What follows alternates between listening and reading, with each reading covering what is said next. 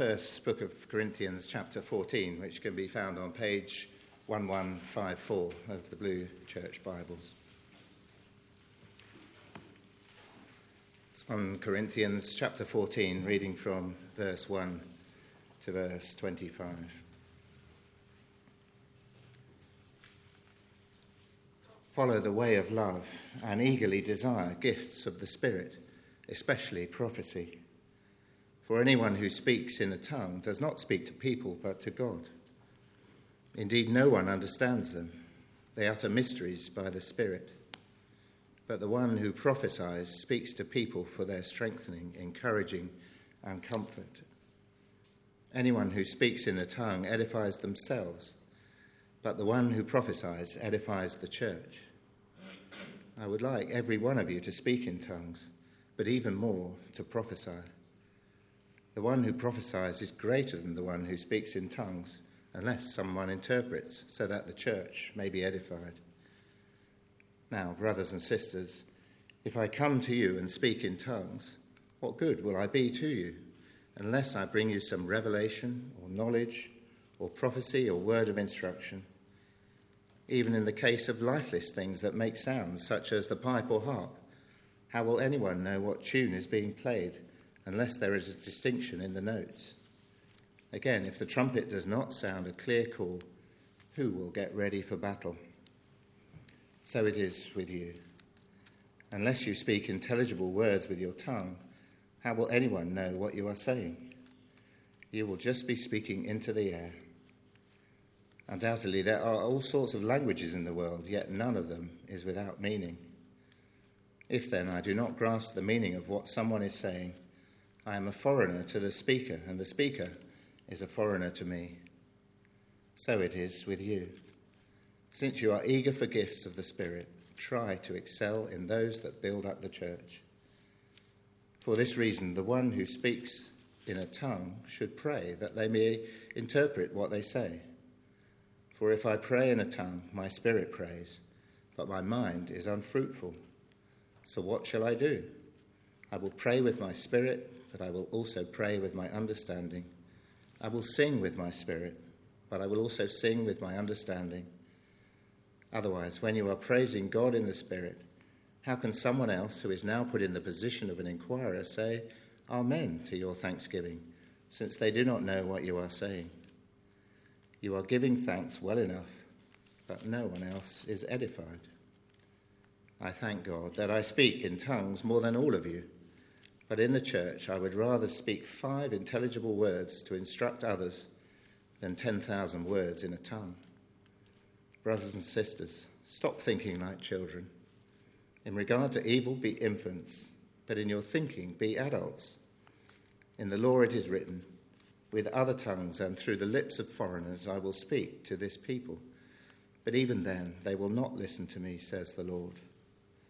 Tongues then are a sign, not for believers, but for unbelievers.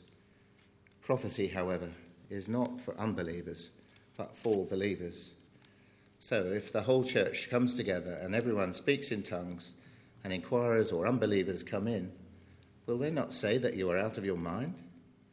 But if an unbeliever or an inquirer comes in while everyone is prophesying, and they are convicted of sin and are brought under judgment by all, as the secrets of their hearts are laid bare, so they will fall down and worship God, exclaiming, God is really among you.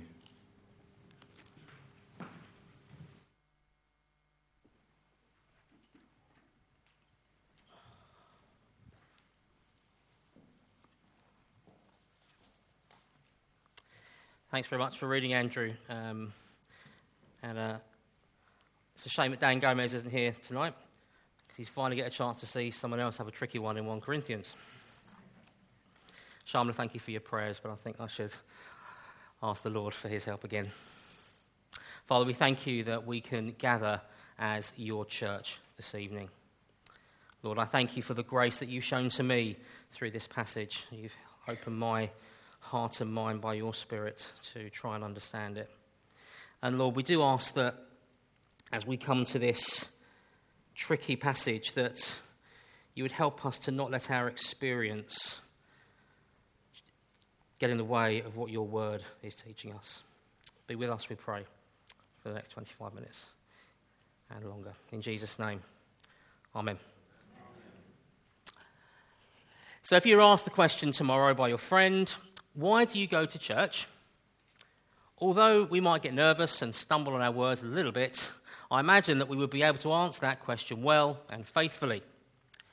But the question that the Apostle Paul has been addressing with the Corinthian church is, who do I come to church for?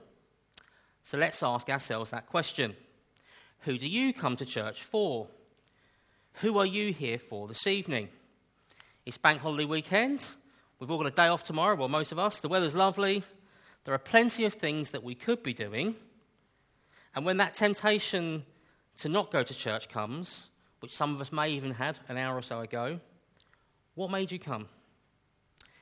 If you're a visitor or a guest, perhaps you were dragged along tonight. Well, a warm welcome to you. And I do hope that today is helpful and interesting for you. But for us Christians, I think if we're honest, we do come to church for ourselves. And that's not a bad thing. We come to be encouraged, to be refreshed, and to be fed. And that is clearly a good thing. God has designed his church for our good. It's healthy.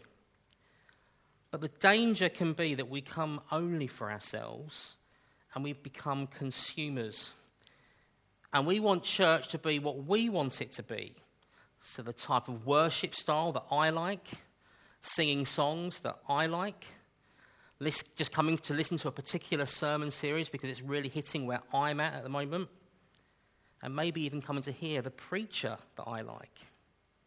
And if these things aren't on the agenda for this week, maybe I'll just catch up during the week on the internet. Or maybe another answer to who do you come to church for is God. I come to church for God.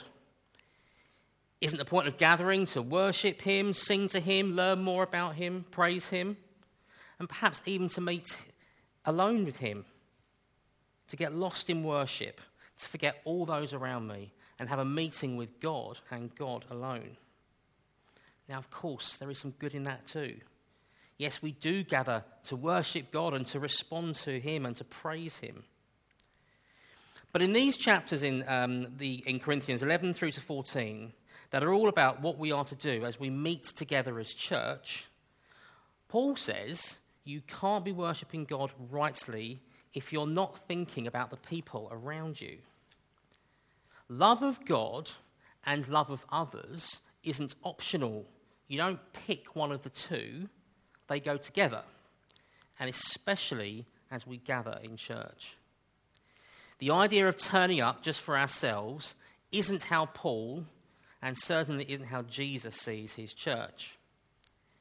And we will see this as Paul turns specifically to the use of particular spiritual gifts. We will see that the good of others is central to what is going on as we meet together for church. Now, there are 3 repeated words in the passage tonight which we will need to look at together and understand their meaning. Because if we don't, we'll probably lose what the thrust of what the passage is teaching us and what Paul is instructing the Corinthians. So we're going to start with the easiest, edify. Now, some of you may have brought your own Bibles and have a different translation, and the word edify may be replaced with the phrase built up, and that is its simplest meaning. And Paul uses this term a lot in his letters when he talks to the church as a whole. And he is encouraging Christians to help one another along the road to Christ-likeness. And that includes all members of the church, or body, as we saw a couple of weeks ago.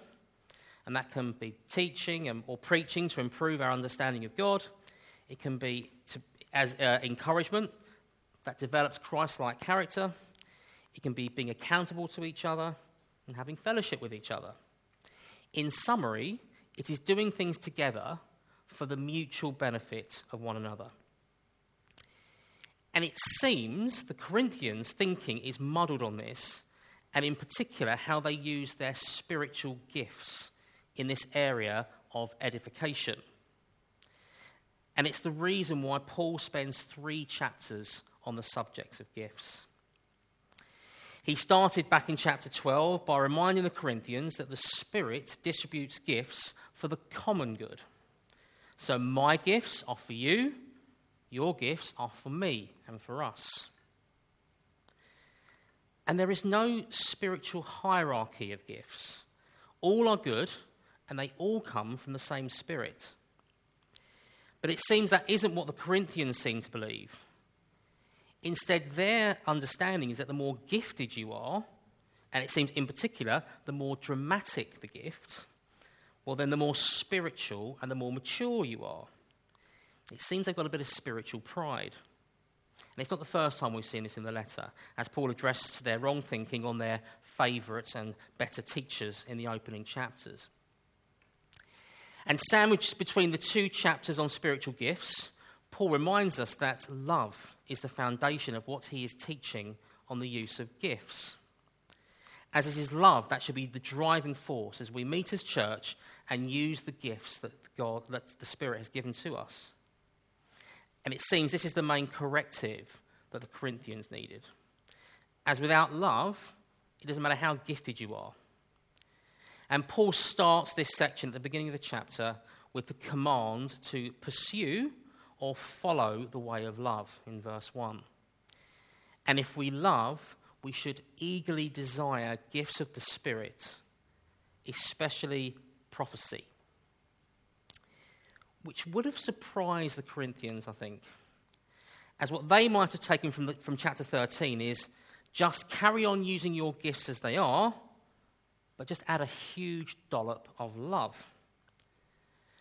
But Paul says something a bit stronger here, and he explains that prophecy and gifts like it are the most loving gifts, not the most important gifts, as they're all the same, but the ones that someone who loves would most want so they can most use them in church together to build one another.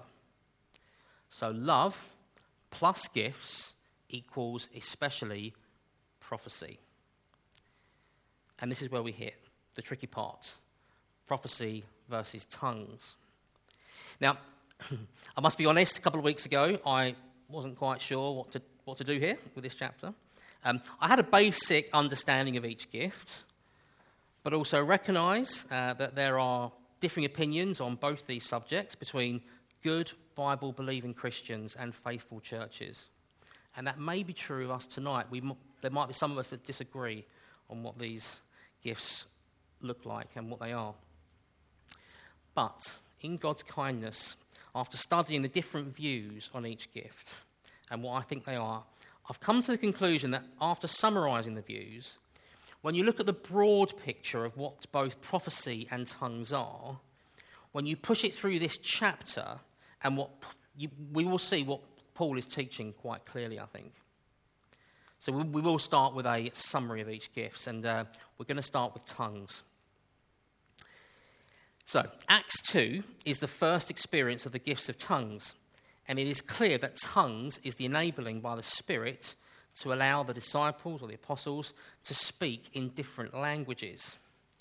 So there is a huge crowd that has Arabs, Egyptians, Libyans, Romans, and all are able to hear the apostles in their own language. So the words come out in Egyptian, even though the apostles that morning couldn't speak Egyptian. And maybe that's a gift that you've come across. It would be a great gift for missionaries, wouldn't it? To be able to speak a foreign language very quickly. But is what happened in Acts what we see in Corinth? Well, it's easy to conclude that because Acts 2 is the first time that the Holy Spirit comes to the church, the assumption can be that the gift of tongues would always be the same. After all, the word tongue does translate to language, so that fits. And the fact that they can be interpreted leads us to summarise that they are coming out of a language. But I think the verses themselves convince us that the tongues in Corinth aren't the tongues that we read of in Acts. So we're going to jump around a little bit. Verse 2, you are not speaking to men, but you are speaking to God. Verse 14 and 15, it doesn't involve your mind, whereas in Acts 2, I think the assumption is they do know what they're saying.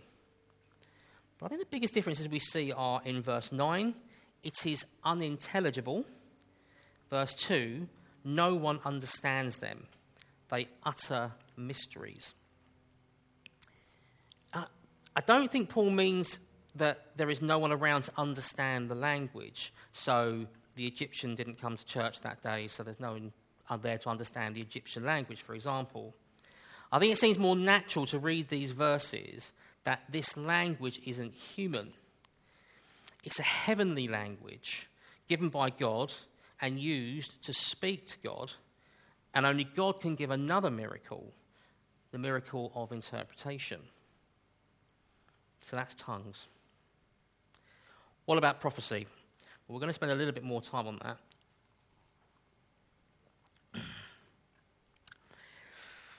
New Testament prophecy is different to Old Testament prophecy. So in the Old Testament, if a prophet spoke, God spoke. And if you disagreed with the prophet, you're in big trouble. And it was the same for the prophet. So if he spoke something that turned out to be false, he would be stoned to death as a false prophet. So prophets have to be right all the time, and you have to do as they say.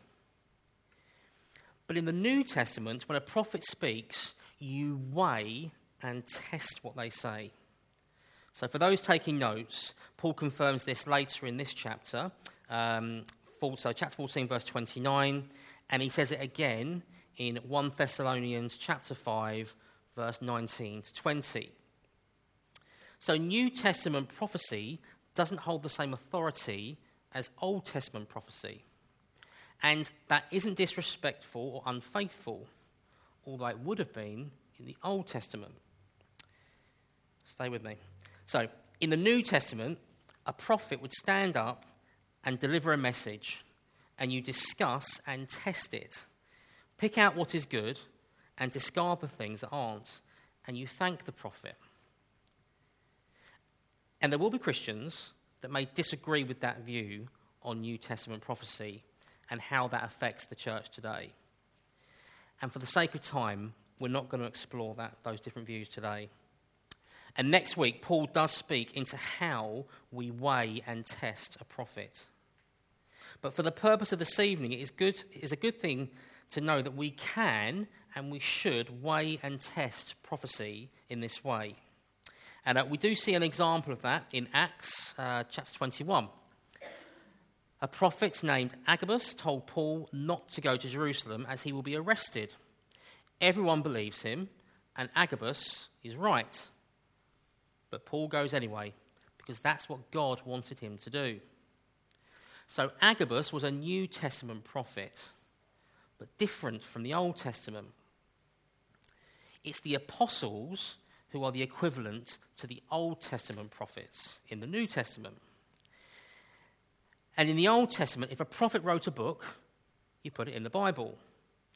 And in the New Testament, if an apostle wrote a book or a letter, you put it in the Bible. The Bible is God's word, and it is complete. Scripture will not be rewritten, and it has everything that we need as Christians. So, how does prophecy work today?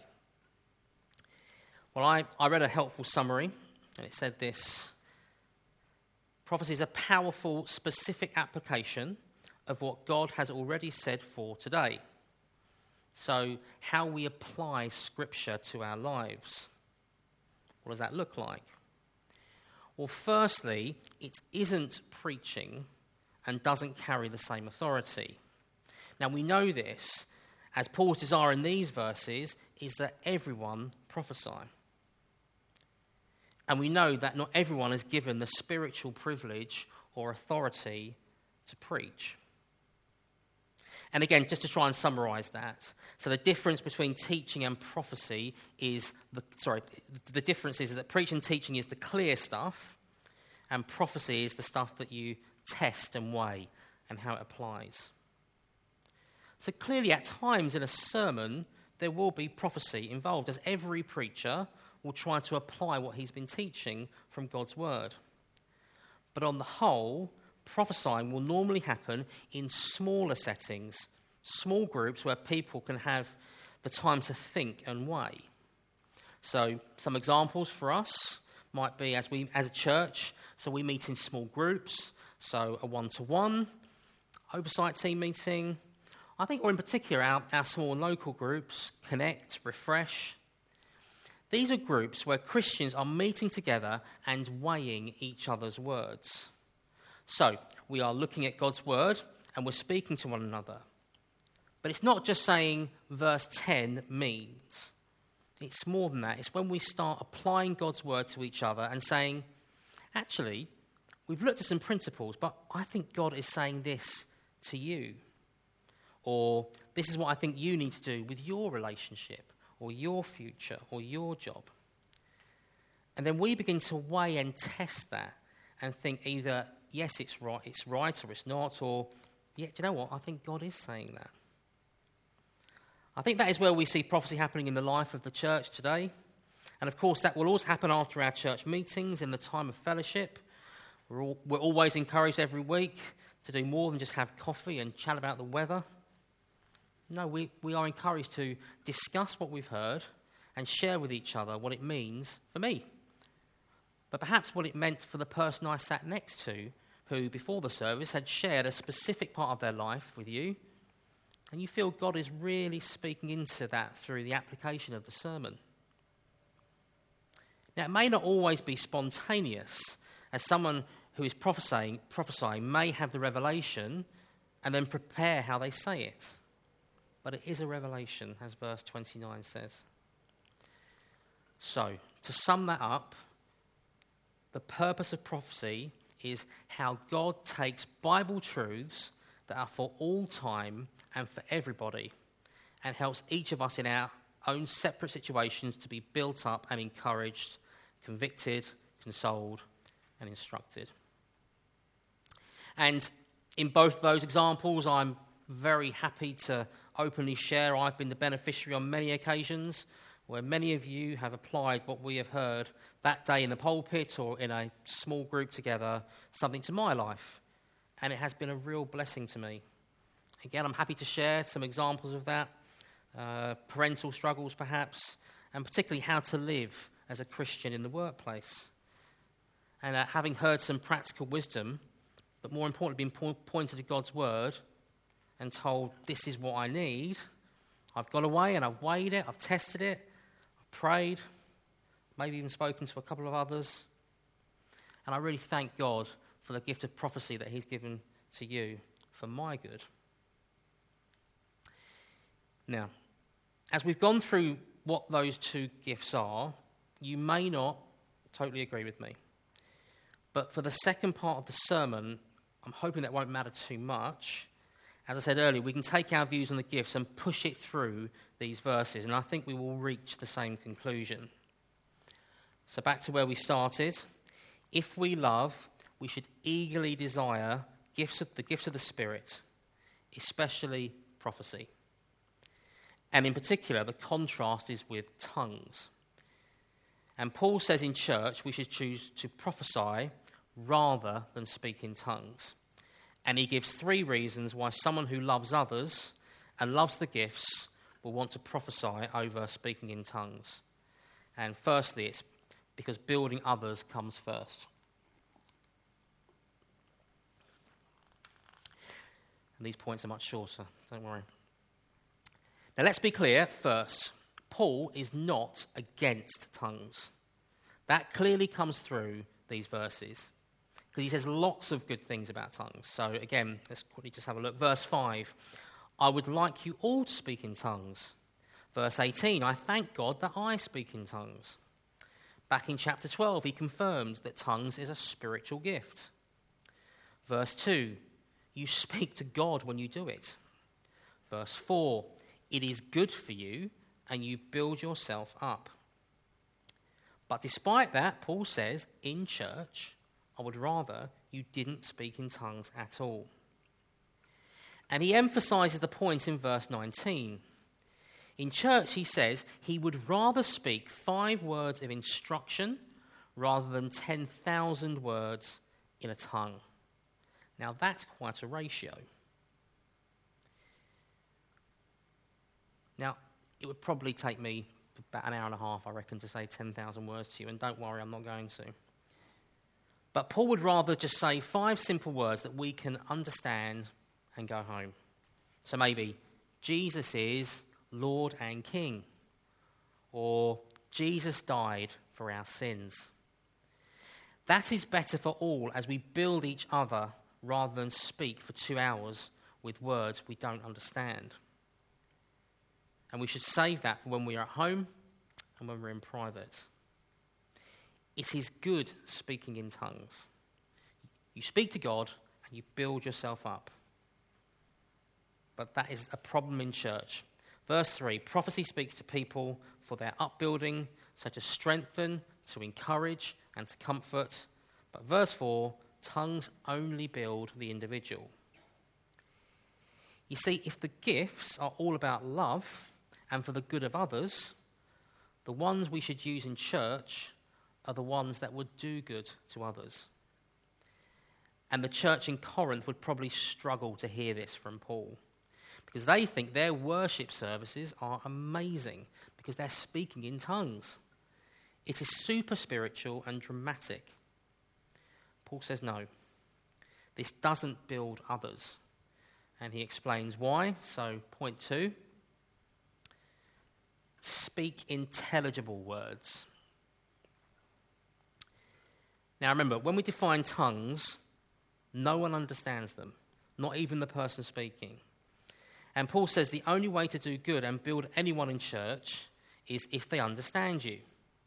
And he gives 3 illustrations in verses 7 through to 11.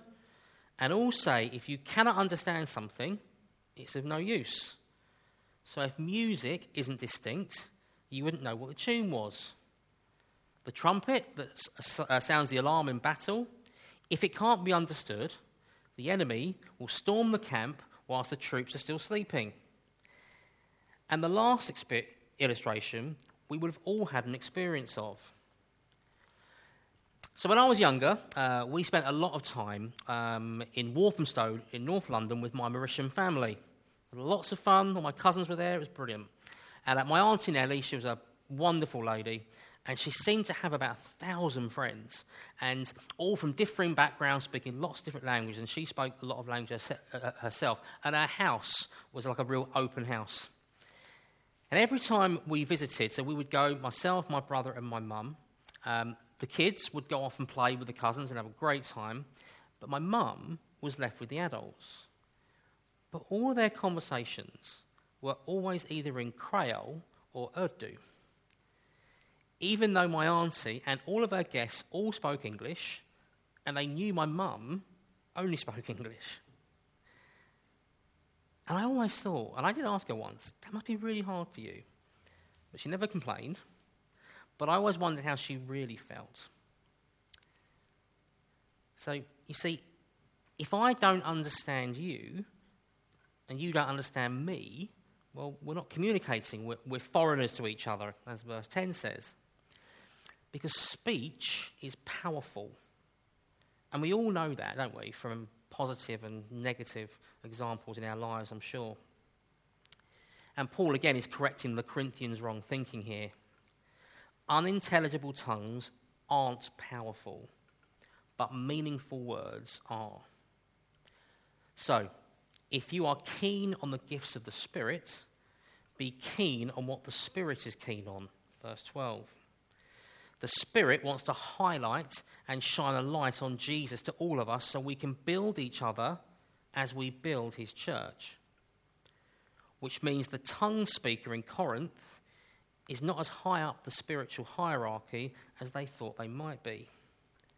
And they should be praying for another gift and the power to interpret, as that is the only way that Paul will allow tongues in church. But again, Paul is not forbidding tongues. And perhaps you've never experienced the gift. How would you feel if you were given that gift? Would you embrace it or would you flee? Or if you have a friend who has the gift, would you encourage them to use it and pray at home themselves and expect it to do them good? Well, I think Paul has made the answer a clear yes, but just not in church or in public. So in verses 14 through 16, we shouldn't pray publicly in tongues. We shouldn't sing in tongues. We shouldn't give thanks in tongues. He even means in a small group praying, because there's no way that we can all say amen if we don't know what you're saying. So building up comes first, which means intelligible words come first. And that applies to all of the intelligible gifts, as Paul lists in verse 6. So revelation, knowledge, prophecy, or instruction, as that is how we do good to each other in church.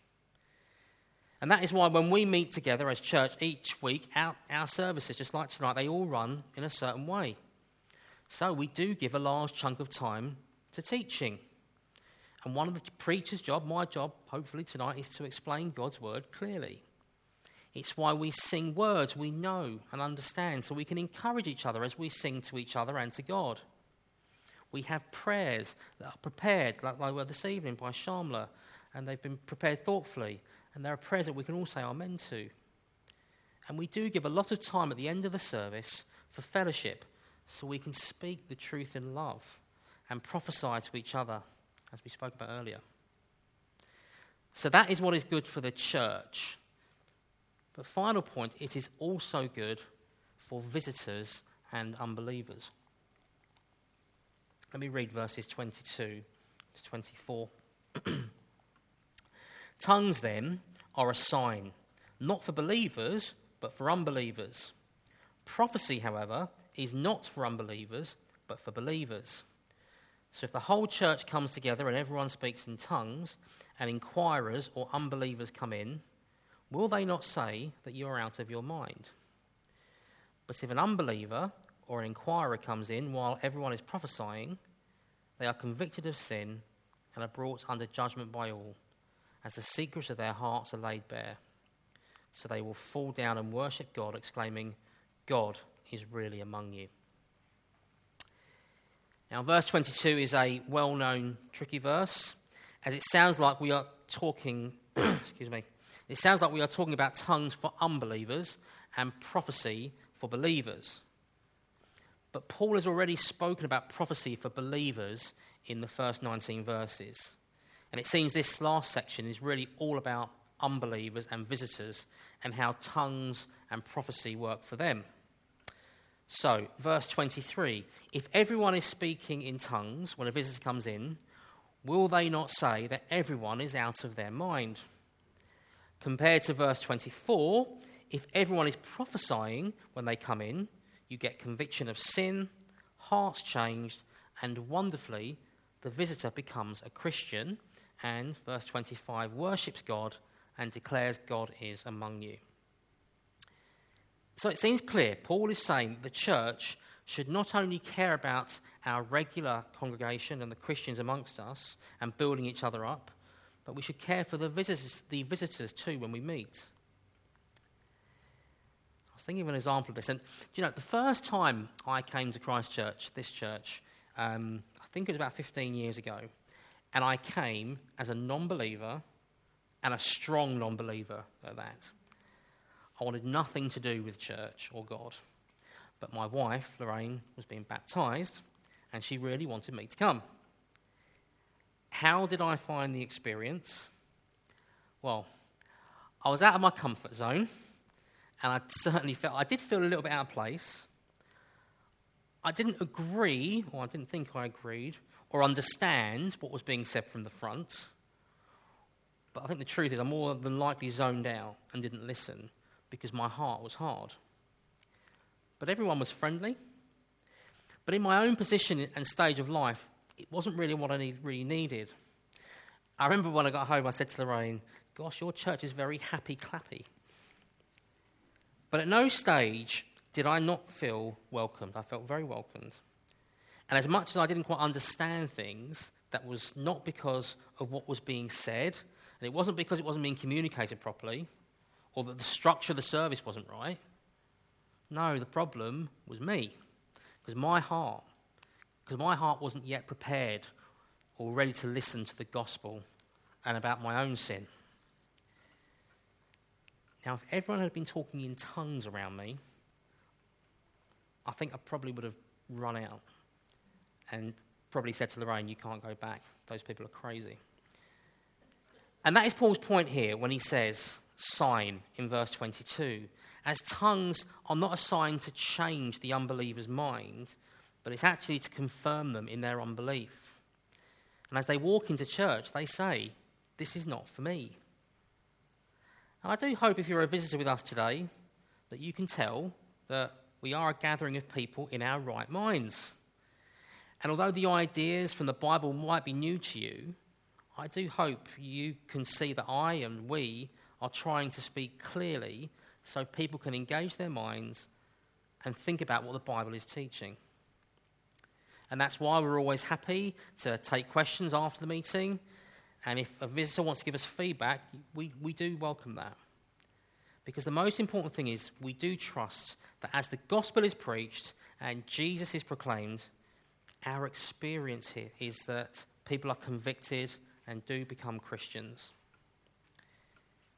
That is Paul's view of tongues for unbelievers. And he backs that up with a quote in verse 21. Just read that. In the law it's written, with other tongues and through the lips of foreigners I will speak to this people.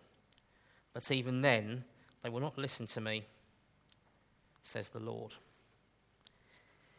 It's quite a quote to give to a church that's keen on tongues and thinks that speaking a language that no one understands is a good thing and carries favour with God. Now, this quote is from Isaiah chapter 28. And God said to his people, I will send you people who speak in strange tongues. So straight away, the Corinthians are thinking, great. But in Isaiah, that is not a good thing, because the strange tongue you will hear is Assyrian. And you will be surrounded by Assyrian people speaking a foreign tongue, and they will come with their army, and they will conquer you, and they will enslave you, and you will spend ages listening to a tongue that you don't understand. Tongues was a sign of God's judgment in Isaiah's day. And it was a suitable judgment for them, as they had refused to listen to Isaiah's simple, clear, and intelligible words from God. So again, Paul is making his point clear. So as we finish and sum up, gifts and love is what is important as we gather as church. And we need both.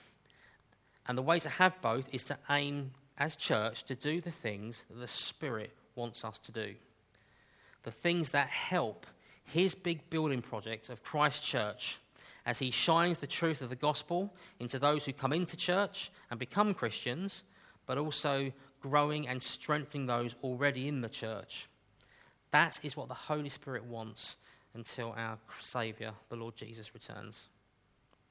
So for us, let's pray we get the balance of how we use the gifts that he has given to us right, and use them for the good of us all as we make building others our first priority, and that we would speak clear words to each other and to our non-believing visitors. And in terms of prophecy, I wonder what that might look for you personally as you go into the week and into the next part of your discipleship with Jesus. Maybe you're convicted of the importance of prophecy and speaking up.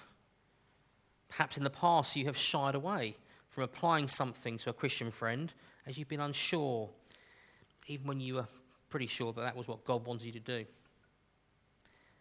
Or maybe you are convicted of just how important our small and local groups are. And if you're not part of a small and local group, do come speak to Andrew Evans, who's not here this evening.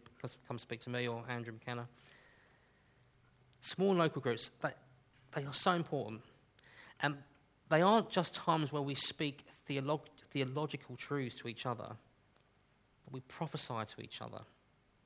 And as you attend, God might reveal something to me that I need to hear, or he may use me to do the opposite and tell someone else.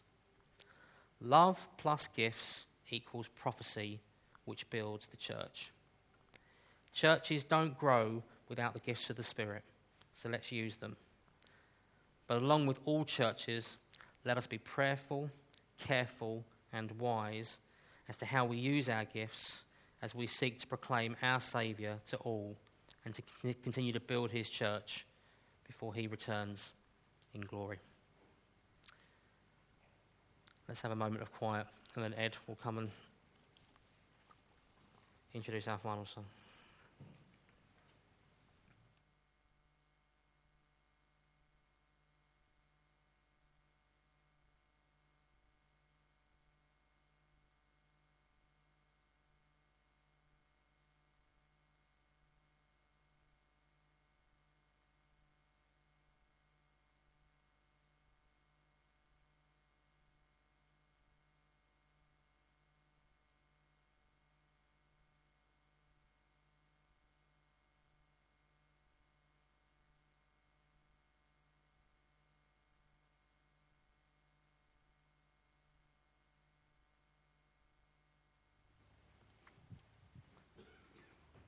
Thank you so much, Shaq, for your preparation.